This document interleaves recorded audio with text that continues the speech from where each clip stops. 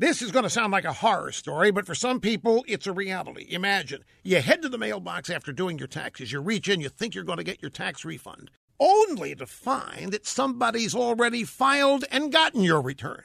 Identity thieves can use your personal information to file for your refund or commit other forms of ID theft. Now, last year, the IRS identified approximately $4.1 billion in suspected tax refund fraud due to ID theft. Now, thankfully, there's LifeLock. With LifeLock, you have access to a team of U.S.-based specialists who know the steps to take to fix identity issues, whether it happens during tax season or any other time.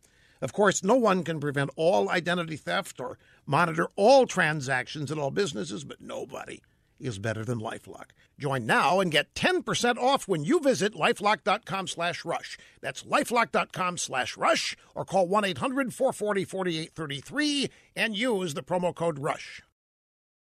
If there was ever an award for the most ironic news story, this could win it. The Washington Post recently reported on the problems illegal immigrants face after they've been deported back to Mexico. It's supposed to make you cry and make you mad. Some of the illegal immigrants that the Post chose to profile lived in America for decades.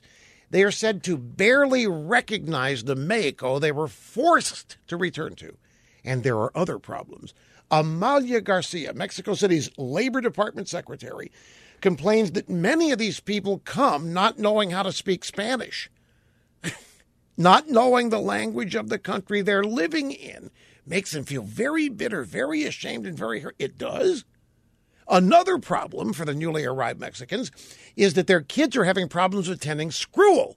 Apparently, the Mexican government puts up all sorts of roadblocks. For instance, transcripts of their grades in the U.S. must be in Espanol, and the red tape applying to school can take over a year to fix.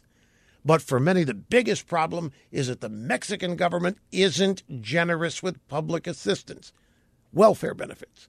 There's no government-mandated bilingual help. There are no schools and few welfare benefits. And this is for people who are Mexican citizens, not illegal immigrants. So welcome home to Mexico, mi amigos.